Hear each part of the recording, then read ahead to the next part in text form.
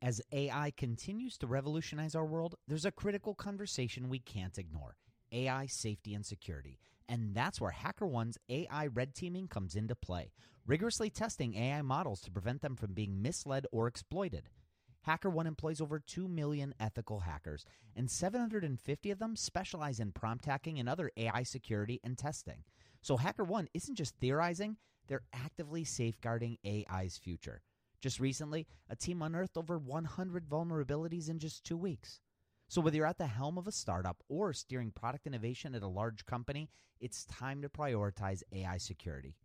Visit hackerone.com/AI for more. Again, hackerone.com/AI. This episode is sponsored by porkbun.com. Porkbun is a refreshingly different domain name registrar that's different from the other ones like GoDaddy or Namecheap. They've got low prices on hundreds of different domain extensions. They've got everything from .com domains to really cool ones like .pro, .dev, .xyz. Every domain name at Porkbun comes with tons of freebies too, like SSL certificate, Whois privacy, DNS, URL forwarding, and hosting trials. Because why pay for things that should be free, right? All these incredible features and tools are backed by incredible support, 365 days a year, and more 5-star reviews on Trustpilot from real customers than anyone else.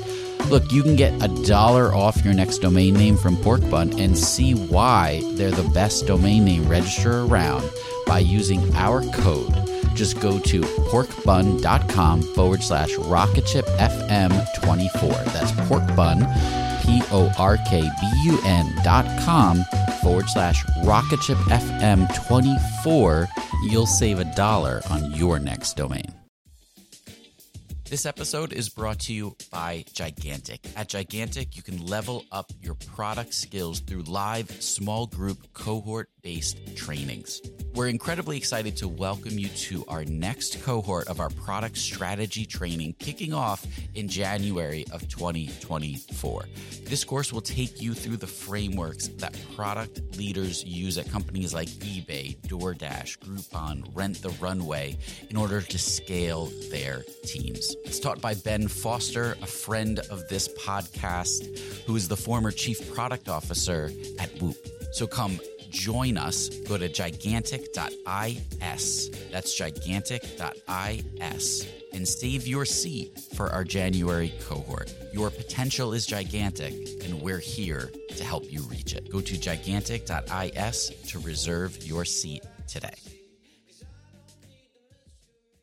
Today on the show, I'm talking with Mel Gordon, one of the founders of Tap Hunter.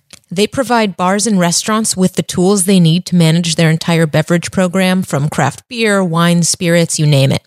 And they've built their entire organization around being an inside sales-focused team. Let's jump in. Welcome to Rocketship.fm, the podcast where we explore startups from funding to growth, from culture to sales, and everything in between. I'm Michael Saka. And I'm Joelle Goldman.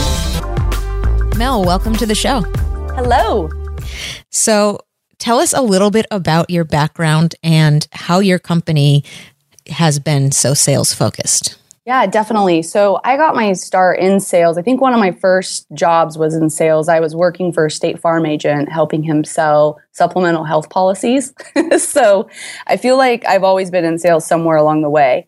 In early 2000, I worked for an inside sales company here in San Diego. We sold websites and marketing services to the real estate industry. And that's where a lot of my formal inside sales training comes from. They had an amazing training program there. And once you learn the basics and fundamentals and you're disciplined and you become good at it, you don't typically lose it or forget it.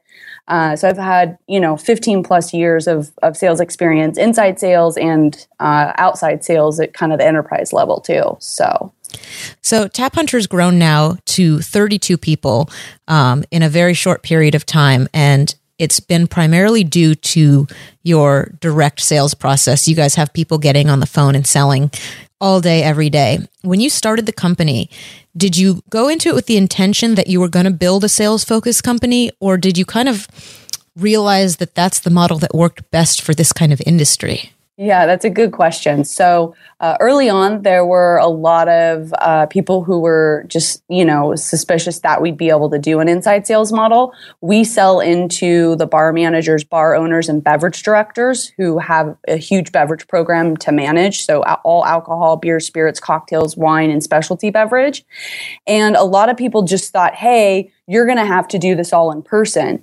And building an outside sales team with feet on the street is one of the most expensive ways to acquire a customer. So we tested both along the way. And, it's a new world, it's a new era. And, we're able to build out an inside sales team. We didn't start the company with that initial intention. It was just all about finding product market fit first, and then knew that customer acquisition and whatever channel that was would come second. And it just so happens that our inside sales model is the biggest engine of our company. And is that mainly due to the fact that you're selling to brick and mortar? Not necessarily. It's, this is a small business owner. I think the SMB market typically lends itself pretty well to inside sales. And a lot of the decision makers we're talking to are, somewhat tech savvy. We can get them online and show them an online demonstration. So if they're visual, we don't need to be there in person. We can do this all over the telephone. Now, with that comes a lot of challenges because inside sales and face-to-face sales are two entirely different things, right? It's two totally different skill sets and tactics. So it definitely doesn't come without its challenges. Can you go a little deeper on what some of those differences are between an inside and outside salesperson? Yeah, I mean, the biggest thing with inside sales that a newer sales professional or even founders that haven't done sales before, right? So I help mentor and advise a lot of companies who are just getting started building their inside sales team out. And if they've never done it before because they're tech founders or whatever their path has been, they don't know what to look for. And the biggest thing in inside sales is you're not sitting across that person, right? You have to do this all across the telephone. And you have to build rapport with this person and develop a relationship with them all over the phone. And so things like tone of voice and tempo and volume and the terminology and keywords and buzzwords and everything you use become your kind of replacement, so to speak, for body language, right? So if you're selling someone in person, you can typically build rapport and mirror them a lot better or differently. So it's just different, right? It's not to say one's better over the other. It's just different. So you mentioned that face-to-face sales, outside sales, is one of the most expensive ways you can acquire a customer. Yes. A lot of SaaS companies and tech companies are obviously relying on inside sales. When would it make sense to have an outside salesperson? It really depends. You've seen a lot of models even in the past 10 years with companies like Groupon and Living Social, and a lot of those companies had hybrid models, and some of them still do. So they'll have a hybrid where the account executive is just calling into a certain market or city and setting up a bunch of appointments, and then they'll spend a few days getting there, right? And it also really depends on what your lifetime value and what your annual contract value is, if you're even able to cash flow this sort of structure. And so there is no perfect answer, but it also relies heavily on, what your contract value is for the customer. And a lot of SaaS companies, aren't able to do that. And then if you do have more of an enterprise type sale, then, probably outside sales can scale a lot better. Let's go back to the fact that you guys have now grown pretty significantly and are your team is predominantly inside salespeople of varying experience levels.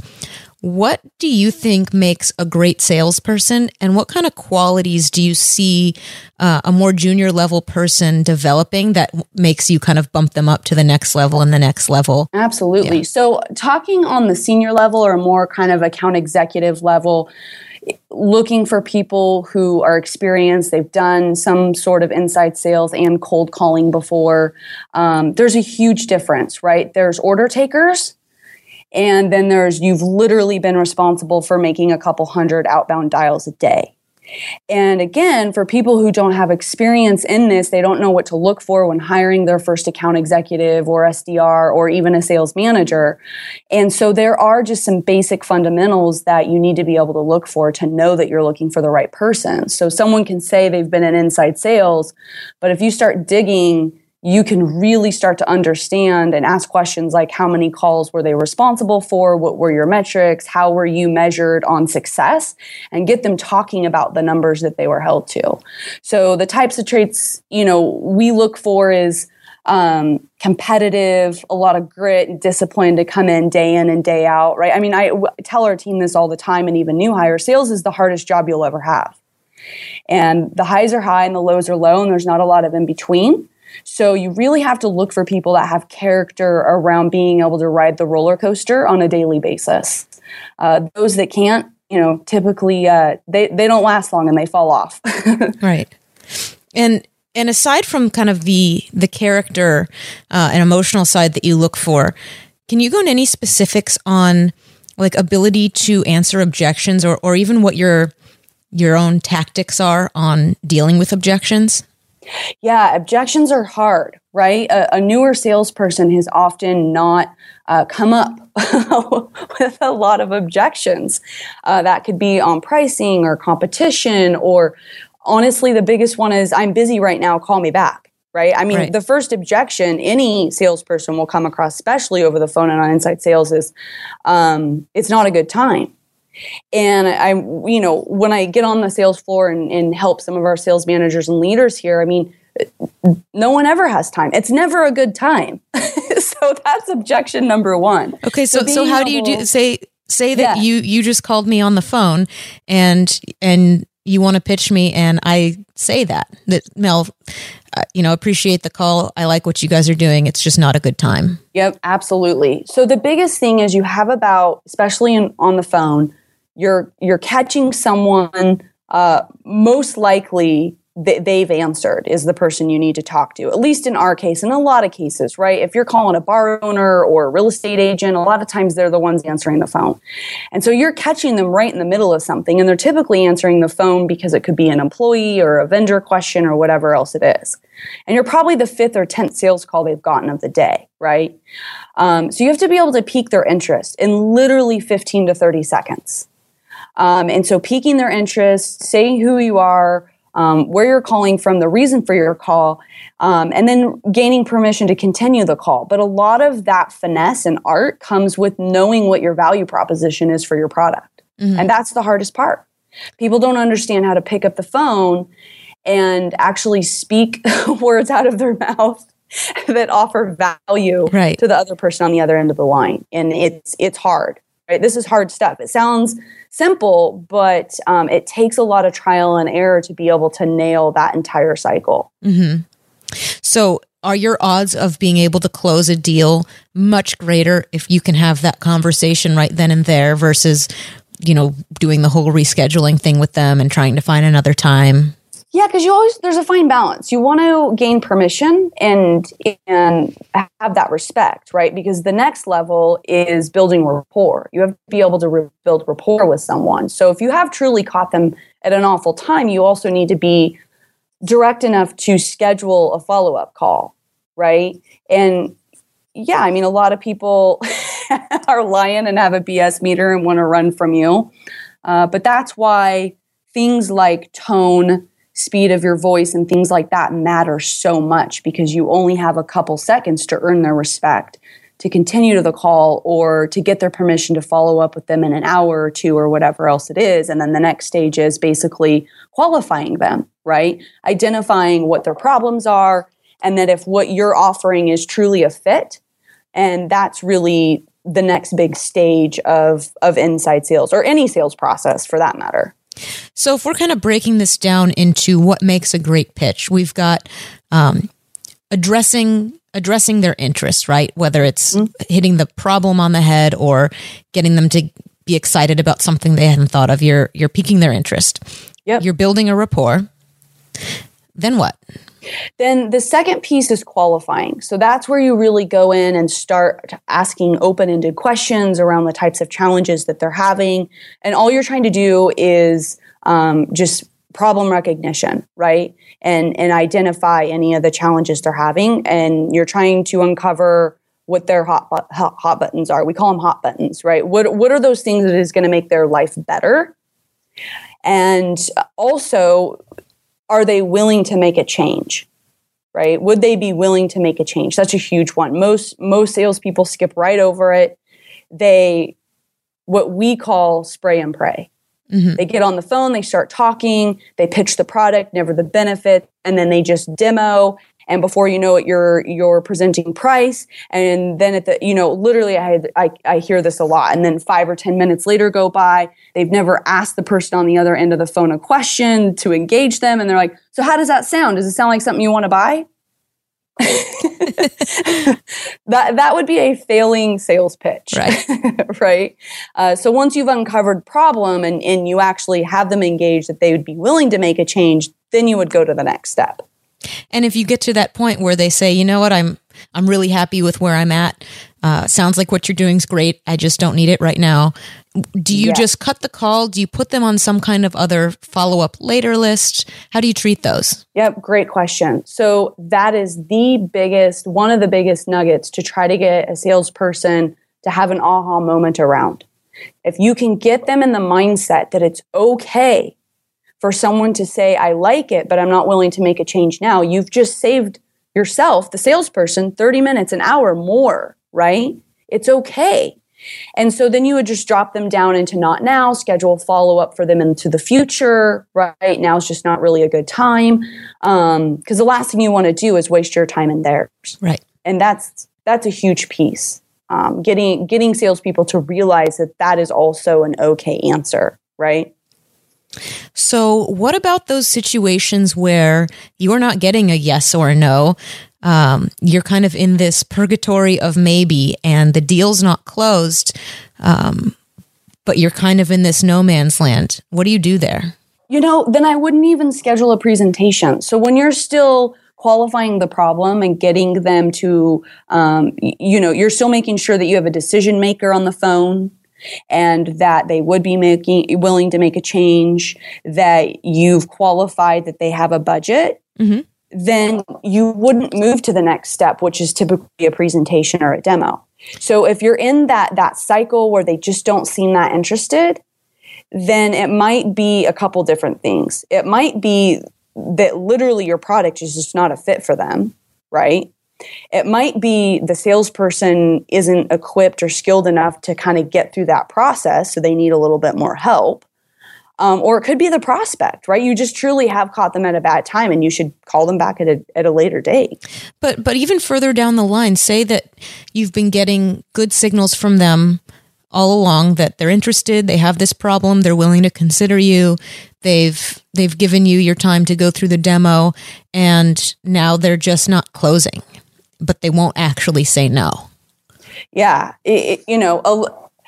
This process can make people, the decision maker, feel awkward. But if you've done your job right and you've done the demo and you've got them engaged and you're selling on a problem that they have, and you've presented price and they've agreed that they're willing to make a change, and then they're just out there in no man's land. I mean, there is going to be a % of those that just, you got a verbal or, yeah, this sounds interesting, and they're never truly engaged, right? The idea is that those are very minimal or few and far between. Because if you're doing your job right and you're a great salesperson, the idea is that you don't have a lot of those that after you've done a presentation or a demo are just sitting out there. Right? Mm-hmm. After you've done a demo or a presentation and presented price and asked for the order, you should have very clear next steps and timelines on to when that's going to happen. So what's some of the language you can put around closing a sale? You've gotten good signals along the way. You've just finished your demo and pricing, and you're kind of waiting for the yes from them. What are some of the phrases or things that you might be able to say to get the firm yes and move on to actually getting that credit card number? Absolutely. So throughout a demo or presentation, typically your script, well, it becomes more natural over time, right? But if you're a newer salesperson, you have a script and you turn it into more of a conversation. But the presentation for the product is about keeping them engaged on how your product is helping them to solve a problem.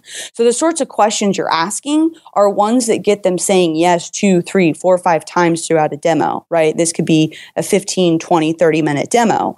And so it sounds something like, hey, Joelle, this right here sounds like something that would help you, save a lot of time, and your team would be able to get back to, X, Y, and Z. And you kind of mentioned the benefits. That sounds like something that's going to solve your problem, right? And they'll say yes. Right. So at by the presentation demo stage, you should be pretty far along in the sales process, right? That's not when the sales process starts. So at that point, you're hoping you have a decision maker on the phone, which is another critical piece. Because if you don't, then you're probably wasting your time too. So by the end of a presentation, that's tough because a lot of times it is somewhat of a decision maker, and they're the one that got tasked with kind of vetting your product, but then they have to take it back to the team and basically play a game of telephone, trying to relay everything you just said back to their team, and you're relying on their ability to do that. Yes. That's the influencer, the end user. It's pretty common regardless of what industry you're in. And so your job as a salesperson is to arm them with the materials necessary to take back to their team so that they feel comfortable presenting it, how you've seen and discussed over however many days or weeks or whatever else it is. That's advanced selling right there, right? It takes a very skilled salesperson to be able to do that, especially when it's all inside sales and you're not going in there and meeting with the 2 or 3 or 5 person team of stakeholders. Right. So when are you done selling? When you close that sale, is that it? Or do you consider some of this ongoing customer communication, customer success, whatever you choose to call it, is that still considered sales somewhat in your mind? Absolutely. From the time that you take an order, it's not done. So typically it'll go over into an account manager, customer success team, and that team or those people need to be so integrated and understand the sales process that they can just literally jump in and take over from there. Because that's when things just begin. Now you're talking about someone who needs to be fully engaged in using the product, because if they're not, then what, right? They cancel. Then they just churn out. So the onboarding process is still definitely a part of the entire sales cycle, 100%. And then ultimately what you want is a properly onboarded customer who's engaged in using the product. And then 2 things. Do you have the opportunity to upsell and upgrade them later? And will they also refer you to others? So you hear a lot things like customer service is not the job of one department, but it's everybody's job. Is that true of sales as well? Definitely. The biggest job of sales is to not overpromise, right? Not to sell. Their biggest job is to not sell product that doesn't exist or overpromise on the product on things that it doesn't do, because then they're going to make the customer service team job hell, because then they've overpromised and now we're under delivering. Right. And if your team and your culture and everyone's aligned properly, nobody wants that, right? Nobody wants that. So it is 100% sales job to be aligned with that from the beginning, or else the customer is just going to churn out. How has your sales process changed between, where you were last year and now? Yeah, I think the biggest thing is we definitely instill a few core things into our sales team. I mean, we're looking for top performers. We're looking for A-team players here. And not everyone who joins the team makes it, right? We're not looking to just add warm bodies here. And the bar is rising every month. We'll get someone in here that breaks records and just takes things to the next level. So we've had to take a step back and really define what it means to be a great salesperson and have a great sales career. And one of the biggest things that I try to teach the team and other companies that I help is that a sales career is a marathon and it's not a sprint, right? There's no shortcuts. And it is one of the hardest jobs you'll have. And so a few of the things that we really try to train our people on is it matters in how you show up every day. What are you doing to plan for the day before? Being a lifelong learner, right? There's so many great mediums out now, like podcasts, like we're on now, from Amazon and Kindle and Audible and Flipboard and blogs. It's unbelievable the amount of information you can get your hands on and consume. And so we're really, what's really important for us is to look for lifelong learners, and not just the people who come in and wait to be trained here, but how are they training themselves on how to be a professional salesperson outside of the office. Right. And that's really true for any position. Yeah. And then the biggest thing with sales, one of my biggest mantras is fake it till you make it. I mean, you've got to choose a mantra and use it, right? And until you're the best salesperson, you got to pretend you are the best, right? Sales is hard. Getting hung up on 10 times a day or being told to never call me again. And I mean, this is rough stuff. And a lot of founders who may have never done sales before don't understand what true rejection is. Just flat out true rejection, right? It's hard. It's really, really hard. And so for our sales organizations and others that I've been a part of and help with too, is that's a big piece, is making sure that your sales team, your organization, you can coach through those tough times, right? Because like I said, it's a roller coaster. And I think mindset is the biggest thing that comes down to inside sales. Just having that right mindset and being consistent to come in and day out and do the hard work. Yeah, absolutely. It's not an easy role to play, and I haven't had to have an inside sales job like what we're talking about, but from the tastes I've had, it is really difficult, and I admire it a lot. Absolutely. It's tough. Even calling inbound leads is not easy, right? Someone who literally filled out a form and raised their hand to request more information. Right. Even those people hang up on you. It doesn't matter. Yeah. Well, Mel, this has been great. Thank you so much for coming on and sharing your knowledge with us. Thank you. Big thanks to our sponsor today, Pipedrive. Go to pipedrive.com/rocketship. Get 2 months free of their brilliant sales CRM. If you haven't yet, follow us on Twitter at RocketShipFM. You could follow me at Michael Saka and Joelle at Joelle Goldman. All right, we'll see you back here on Wednesday, where we will continue this sales series. We're really excited to bring this to you, so we'll see you Wednesday.